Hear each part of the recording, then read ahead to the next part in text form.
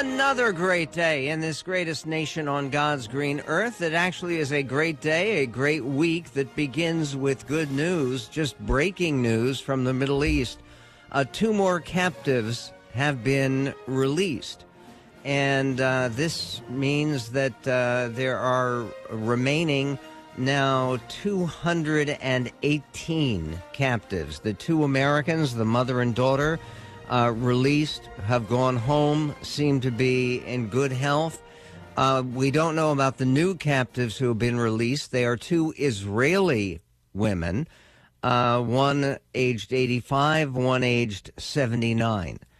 And by the way, if you just think about it, if you know people who are 85 years old, I mean, aside from prominent politicians, but if you know people who are 85 years old, can you imagine what that means to be kidnapped out of your home and taken God knows where to someplace in Gaza, presumably? The way this is covered in the Jerusalem Post, we'll get to in just a moment.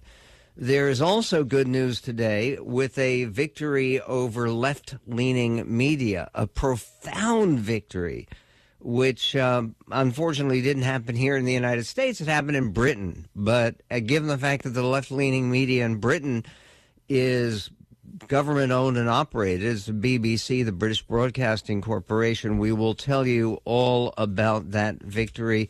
We're also going to be speaking this hour to Mark Regev, who is the former Israeli ambassador to the United Kingdom. He is also a senior advisor to Prime Minister Benjamin Netanyahu. We're going to be talking about the ground invasion that everybody either dreads or eagerly awaits. I don't think there's anybody who can say they look forward to it. I will tell you, I have tremendous ambivalence personally about the oncoming ground invasion because I have close blood relatives, my brother's children, the kids of my first cousins, grandchildren of my first cousins are called up for service, and they are risking their lives in this invasion when it occurs. We'll be speaking to Mark Regev about that and about what to expect and about what he says about some of the American commentators who have spoken out with advice for the state of Israel, generally saying don't do it. Don't do a ground incursion. But then the question becomes, if you don't do that, then aren't you handing Hamas a victory and allowing Hamas to continue to dominate Gaza and to continue to make more horrific terrorist assaults like they just did? Okay, first of all, this is from the Jerusalem Post. 2 captives out of the 222 hostages that Hamas initially abducted on October 7th were reportedly released to Egypt on Monday, yesterday. Monday? No, today. A senior Israeli official confirmed. The spokesperson for Hamas armed wing, Abu Ubaida, first announced the release after 20 trucks of humanitarian aid entered Gaza and amid reports that Qatar had secured the release of some 50 hostages with foreign passports. Qatar, by the way, is denying that they've had anything to do with this. They said Egypt negotiated the whole thing. The released captives are believed to be 2 Israeli women who arrived at the Rafah crossing. That's a crossing between the Gaza Strip and Egypt around 9:45 p.m. That's Israeli time. That's just now. And would be met by security officials before being reunited with their families. Hamas said in a statement on its Telegram site, who knew that Hamas had a Telegram site? They do. They said on their site, we decided to release them for humanitarian and poor health grounds. Despite that, the enemy refused to receive them last Friday. Okay. The Prime Minister's office and the Israeli government have said that's a complete lie, which is not a surprise. Of course, they would never refuse to receive them. As soon and as many of the hostages as can be released, that is a good thing. There's actually an article in the New York Times by a rabbi who wrote about Matir Asurim, which is the freeing of hostages. It's the freeing of prisoners. And it's one of the real imperatives in terms of commandments for Jewish people. And one of the ways that we actually praise God, that God heals the sick and frees the captive. And so this is a very, very important thing, and it's a very good thing.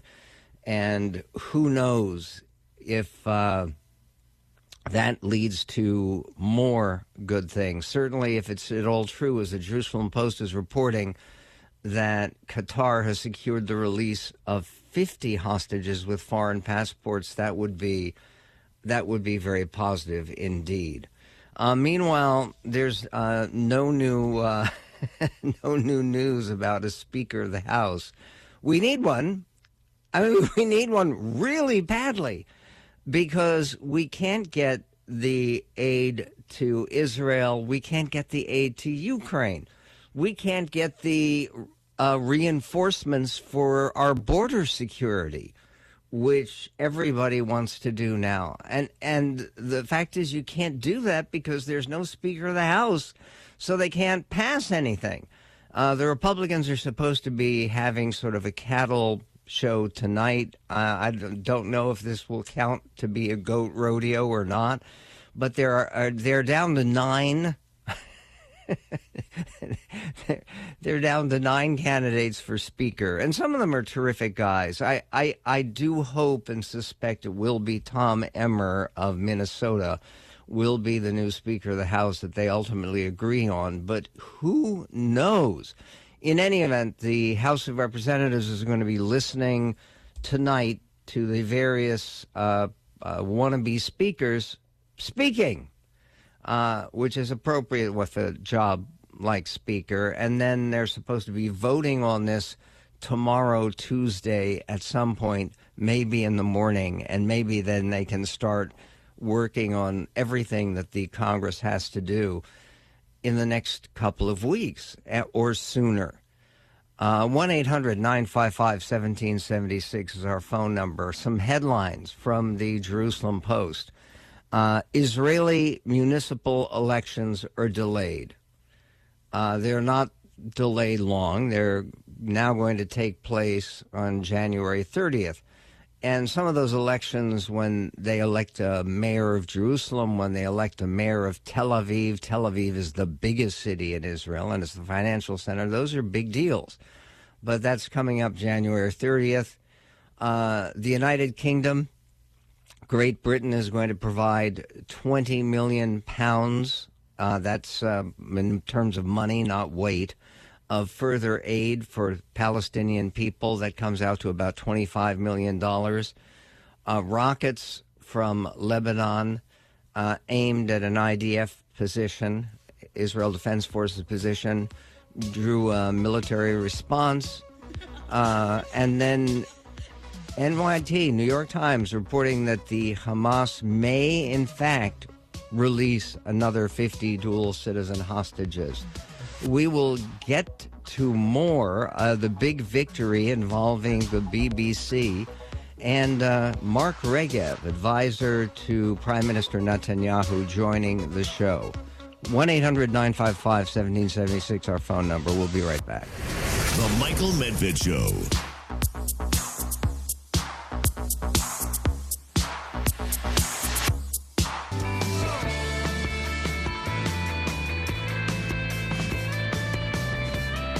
And on the Michael Medved Show, more good news, and boy, can we use it with so many terrible things going on in the world. But this regarding the governor of the Bank of Israel, who Bank of Israel is the equivalent of the Federal Reserve. It is the main bank that runs or helps supervise the Israeli economy, which is emphatically a free market economy.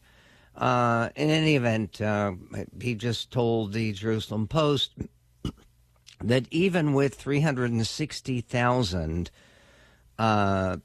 Israeli men being called up for military duty, that's 360,000 people in a country of 9.2 million.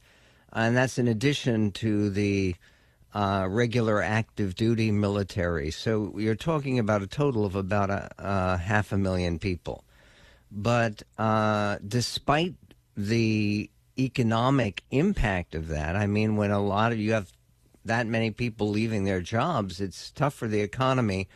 But the Bank of Israel says the Israeli economy is solid and looking like continued growth and hiring. Obviously, hiring is a big factor right now, even if it's temporary with people having been called up. This is why this question about when they go in, if they go in, for a long-term invasion into Gaza, it's a very serious question because it determines how long it is before the state of Israel and Israeli society goes back to something like normal life.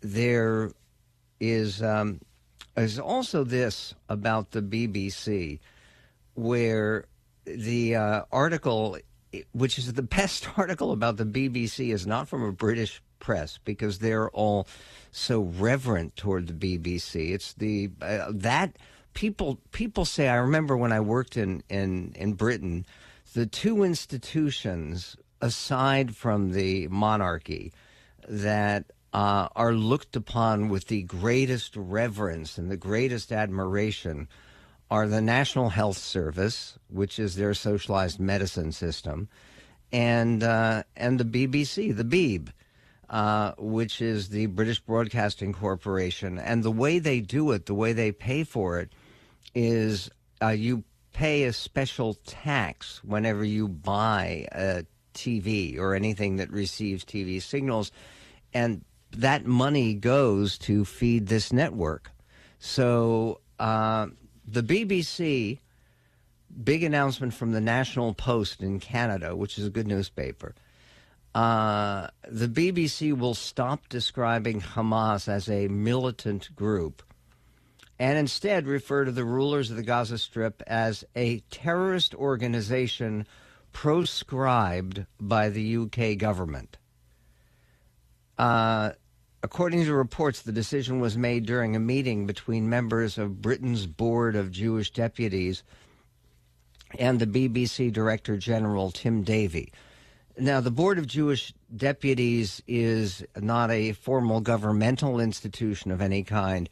It is an organization of the private Jewish communities that represents every part of the country and every shade of Jewish practice or orientation who get elected to this board. We don't have anything like that in the United States, but they do in other countries, particularly countries related to the United Kingdom. In any event, the report said the Jewish leaders expressed their outrage at the BBC's coverage of last week's explosion at the Al-Ali hospital in Gaza, which Hamas claimed killed hundreds of Palestinians and blamed on an Israeli airstrike. The Israeli military quickly confirmed that the explosion was not caused by any rocket attack by Israel, but by a failed Palestinian Islamic Jihad rocket launch, and Hamas is believed to have significantly inflated the death toll. The death toll, and deaths at a hospital like that, it's horrible, anyone dying, but it wasn't 500. It may have been 100 or 200. That's at least according to more reliable reports. Davie, the head of the BBC, is slated to be grilled by parliamentarians later this week about the broadcaster's coverage of the war. between Israel and Hamas amid a groundswell of public anger over the outlet's reporting. Israeli President Yitzhak Herzog told visiting British Prime Minister Rishi Sunak on Thursday that there should be a public outcry against the BBC's refusal to call Hamas a terrorist organization. By the way, good for Rishi Sunak following Joe Biden's example and going to Israel the next day. I know that in modern democracies like ours and yours, you can't interfere per se, but since the BBC has a certain linkage and is known as British all over the world, there has to be an outcry for it to be corrected, and that Hamas will be defined as a terrorist organization there as well, President Herzog of Israel said. What else do they need to see to understand that this is an atrocious terror organization? Rishi Sunak, the British Prime Minister, responded that we should call it what it is, an act of terrorism perpetrated by an evil terrorist organization, Hamas. That's fairly definitive. The BBC is currently urgently investigating 6 reporters and a freelancer following complaints of anti-Israel posts by them on social media. For instance, one of these employees of the BBC described October 7th as a morning of hope. Can you imagine? A morning of hope, 1,400 people killed, babies beheaded. Yeah. One of the BBC employees also mocked relatives of an Israeli grandmother kidnapped by Hamas, could be one of those women who's being released, and saying that Israel's prestige is crying in the corner. The BBC also apologized after a guest on one of its news programs compared Hamas terrorist attacks on Israeli civilians to Jews rising up against the Nazis in the Warsaw Ghetto in the spring of 1943. Let that sink in. For people who know anything about history, the uprising in the Warsaw Ghetto, there were no civilians who were killed on the Nazi side. I mean, first of all, it was Poland that it took place, and Poland was definitely occupied. And basically, the people in the ghetto uprising only attacked and killed some Nazi troops. And to compare that to the victims of Hamas, just outrageous. We're going to be right back with Mark Regev, who is a leading, very prominent Israeli diplomat, a former ambassador from Israel to the United Kingdom. He's now one of the senior advisors to Prime Minister Netanyahu. He'll join us moments from now on The Medved Show. This is The Michael Medved Show. It is a great pleasure to welcome to the show one of the most distinguished and authoritative voices for the embattled nation of Israel in this time of crisis. Ambassador Mark Regev is a former ambassador of the Jewish state to the United Kingdom. He is a senior advisor to the Prime Minister Benjamin Netanyahu, and he speaks to us from Tel Aviv. Mr. Ambassador, the entire world is talking about the possibilities of a wider war, the apparent delay in the long-anticipated ground invasion of Gaza. Is, as far as you're able to say, has there been a delay specifically related to getting the 220 hostages out? So first of all, thank you for having me on your program. You know, sometimes Israel is accused of shooting from the hip, of responding quickly and unthinkingly, and today when we're actually being very judicious about our response, so some can accuse us of waiting too long. It's like whatever we do, we're going to be criticized. But I think in this particular situation, obviously, our Air Force has been hitting targets in Gaza, Hamas targets, for the last 2 weeks. But the anticipated ground invasion, we're being very careful with that. We're not giving out details for obvious reasons. When, the old saying from the Second World War, loose lips sink ships. But we will be going in. When we do so, we'll be doing so after much planning and after much thought, and we will win decisively.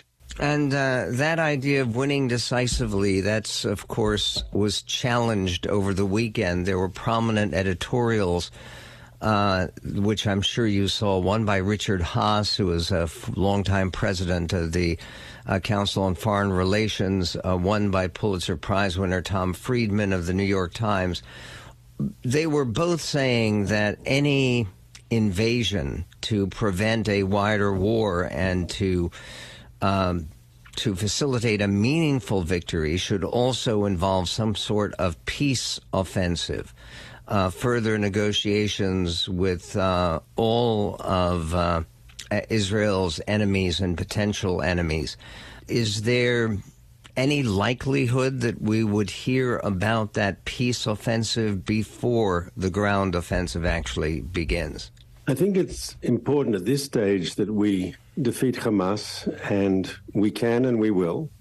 And because Hamas is such a violent opponent of peace, you just have to read their charter to know that they're against any compromise. They're against Israel in any borders. They believe every Jew is a legitimate target for their murderous campaign of terror.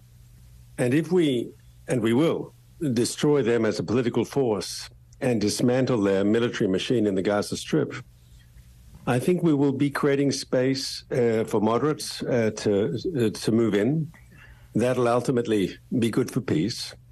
Our intel people tell me that when they look at the motivation for the Hamas attack, the terrible massacre that we suffered on October 7th, they say one of the motivations as to the timing of the attack was the desire to stifle prospective movement on the Israeli-Saudi track. As you will recall, Michael, there was much talk of an Israeli-Saudi breakthrough.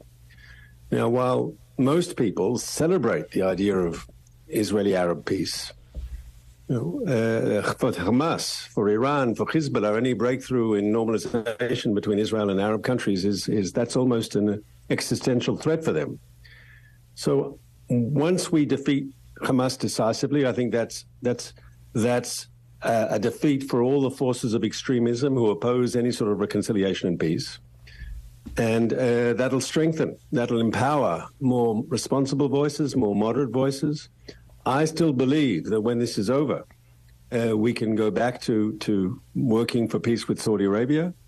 And I think defeating Hamas decisively actually helps us do that, because you will have defeated one of the most strongest voices who oppose peace.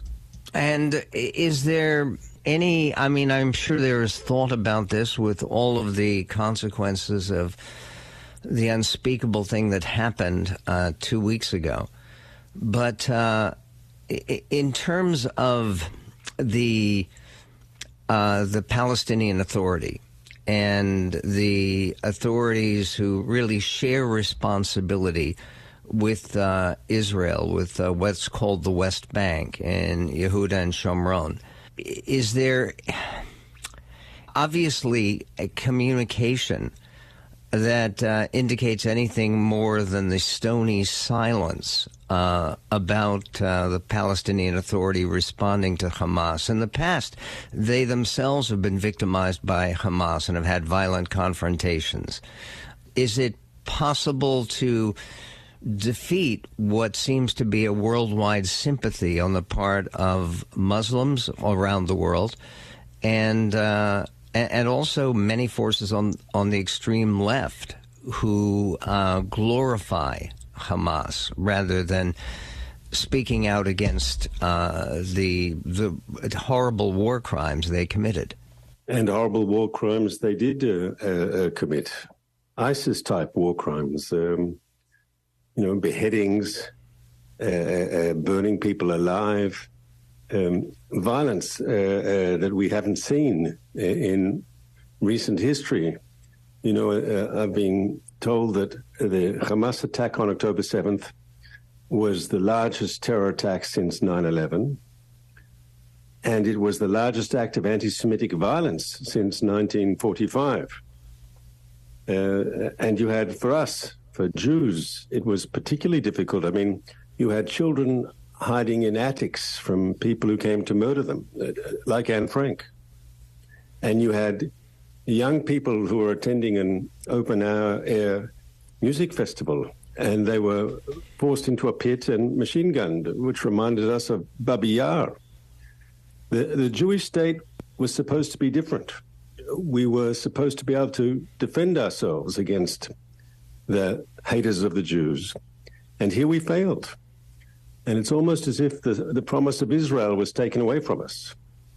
And part of defeating Hamas is not only to return security to the civilians of Israel, but it's to do what this country was supposed to do. And that is a homeland for the Jewish people where we will protect ourselves and defend ourselves against our enemies. Have you been surprised at all to see some of the very strong statements from leadership around the world, and in Britain, where you were ambassador, where Prime Minister Rishi Sunak made a strong statement on behalf of Israel?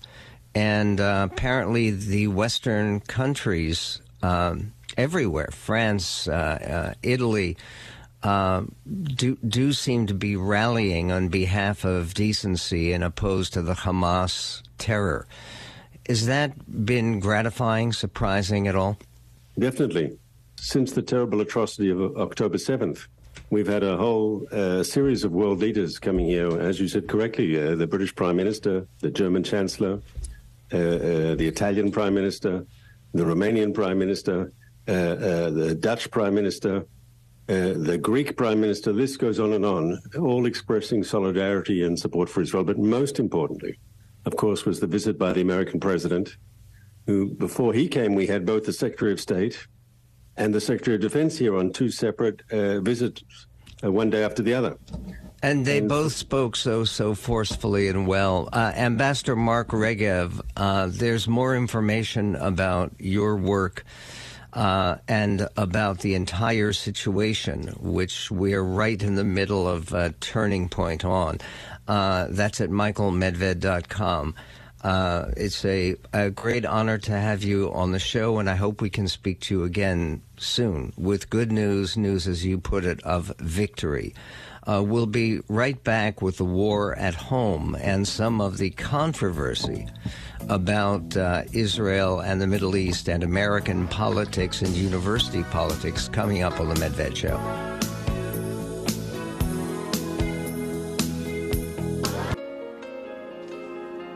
And on the Michael Medved Show, there's more information about the coverage of the war, the ongoing war, because even though there has been a slow build-up to a potential ground invasion, and who knows when it will come, I was struck by Mark Regev, who we were just speaking to, the senior advisor to Benjamin Netanyahu. He was unequivocal. He said, we are going in. We are going to take down and dismantle Hamas and their entire infrastructure of terror. But with all of that, there is this retreat from BBC, which is profound, where they are now going to identify Hamas as a terror organization and one that is involved with evil and cruelty. And no more militants. These are terrorists. And you also have a New York Times report under the headline, Canada and France say Israel likely not behind hospital blast. Canadian French national security officials have said an errant rocket fired from within Gaza, not an Israeli airstrike, caused last week's deadly blast at a hospital in the Gaza Strip, echoing statements by U.S. and Israeli officials made in the immediate aftermath of the explosion. Canada's National Department of Defense said analysis conducted independently by the Canadian Forces Intelligence Command indicates with a high degree of confidence that Israel did not strike the Al-Ali hospital. The Canadians added that the hospital was most likely struck by a rocket fired from within Gaza, citing open source and classified reporting.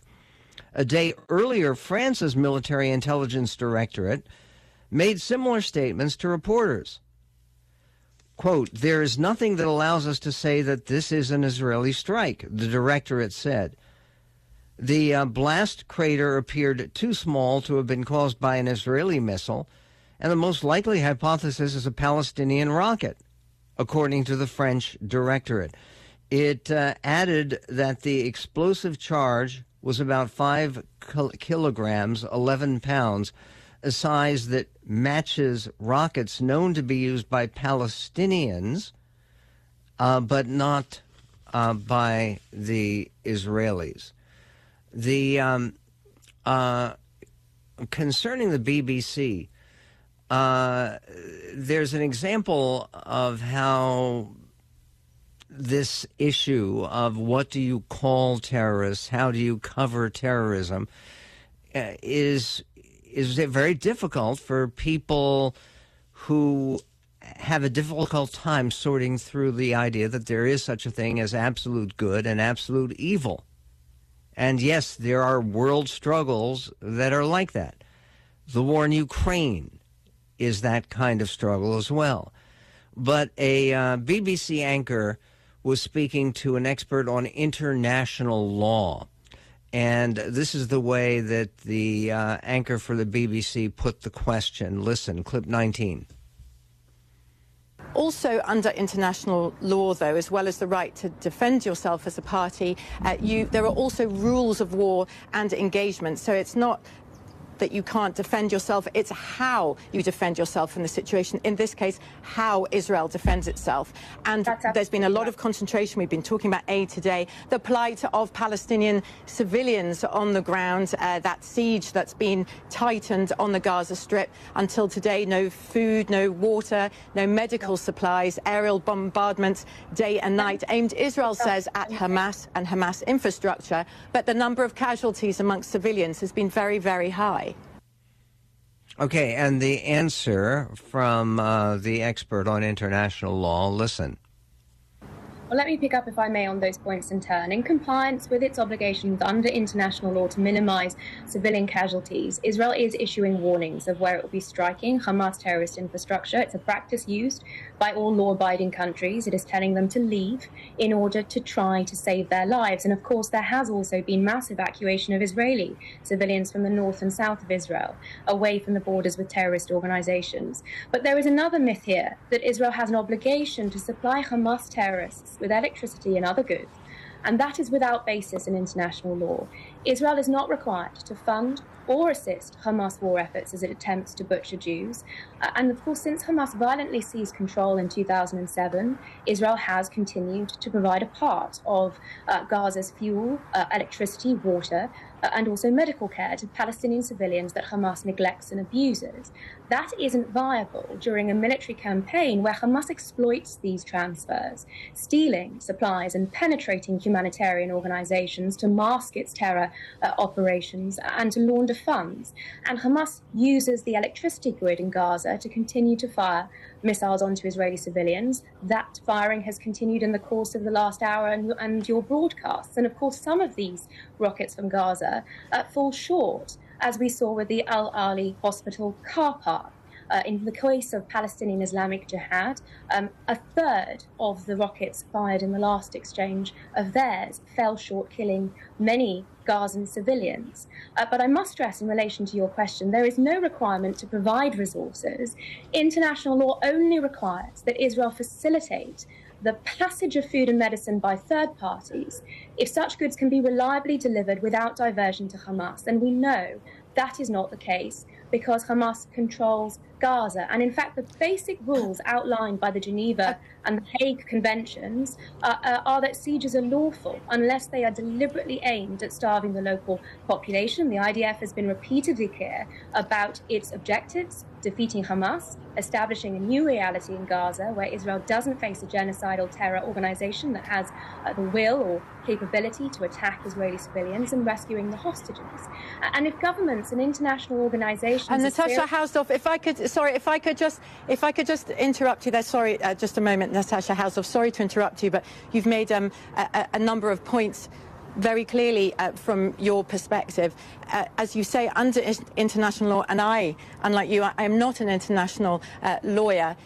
Israel in this case, it is allowed by parties under international law, if they can argue their reasons why, to have a siege. But what is not allowed under international law is something that is alleged by aid agencies, for example, and they say that what the effect on Palestinian civilians stuck inside Gaza, they say, seems like collective punishment. Seems like collective punishment. They say collective punishment. That's the position of Amnesty International and other forces on the left. And again, the whole idea of celebrating Hamas, which you will find on the left, there's a terrific piece that appeared in the New York Times on Sunday by Ezekiel J. Emanuel. And yes, he's the brother of former Chicago mayor, current ambassador to Japan, I believe, Rahm Emanuel. And but Ezekiel Emanuel writes, "We have failed. When a coalition of 34 student organizations at Harvard can say that they hold the Israeli regime entirely responsible for all unfolding violence, and students at other elite universities blame Israel alone for the attack Hamas carried out on Israelis on October 7th, or even praise the massacre, like the BBC did, a morning of hope, is what they said. Something is deeply wrong at America's colleges and universities. Students spouting ideological catchphrases have revealed their moral obliviousness and the deficiency of their educations. But the deeper problem is not them. It is what they are being taught, or more specifically, what they are not being taught. The Hamas massacre is the easiest of moral cases," he writes. The attackers targeted and killed more than 1,000 civilians. They killed babies and children, people attending a concert, and people from Thailand, Nepal, and more than a dozen other countries who could hardly be responsible for the decades of Israeli-Palestinian violence, as if that could be any justification. And then the same gunmen took civilian hostages with the explicitly articulated intention to use them as deterrents, and if that failed, to execute them. We in the academy, he's a professor of medicine and health policy at the University of Pennsylvania, we in the academy need to look more deeply at how is it possible that so many undergraduates, graduate students, law students, and faculty at our nation's finest colleges and universities could have such moral blinders. What needs to be changed? That's worth talking about. And what happens in Gaza after the Israeli victory that many in the world hope will transpire? We will speak on that coming up in This Greatest Nation on God's Green.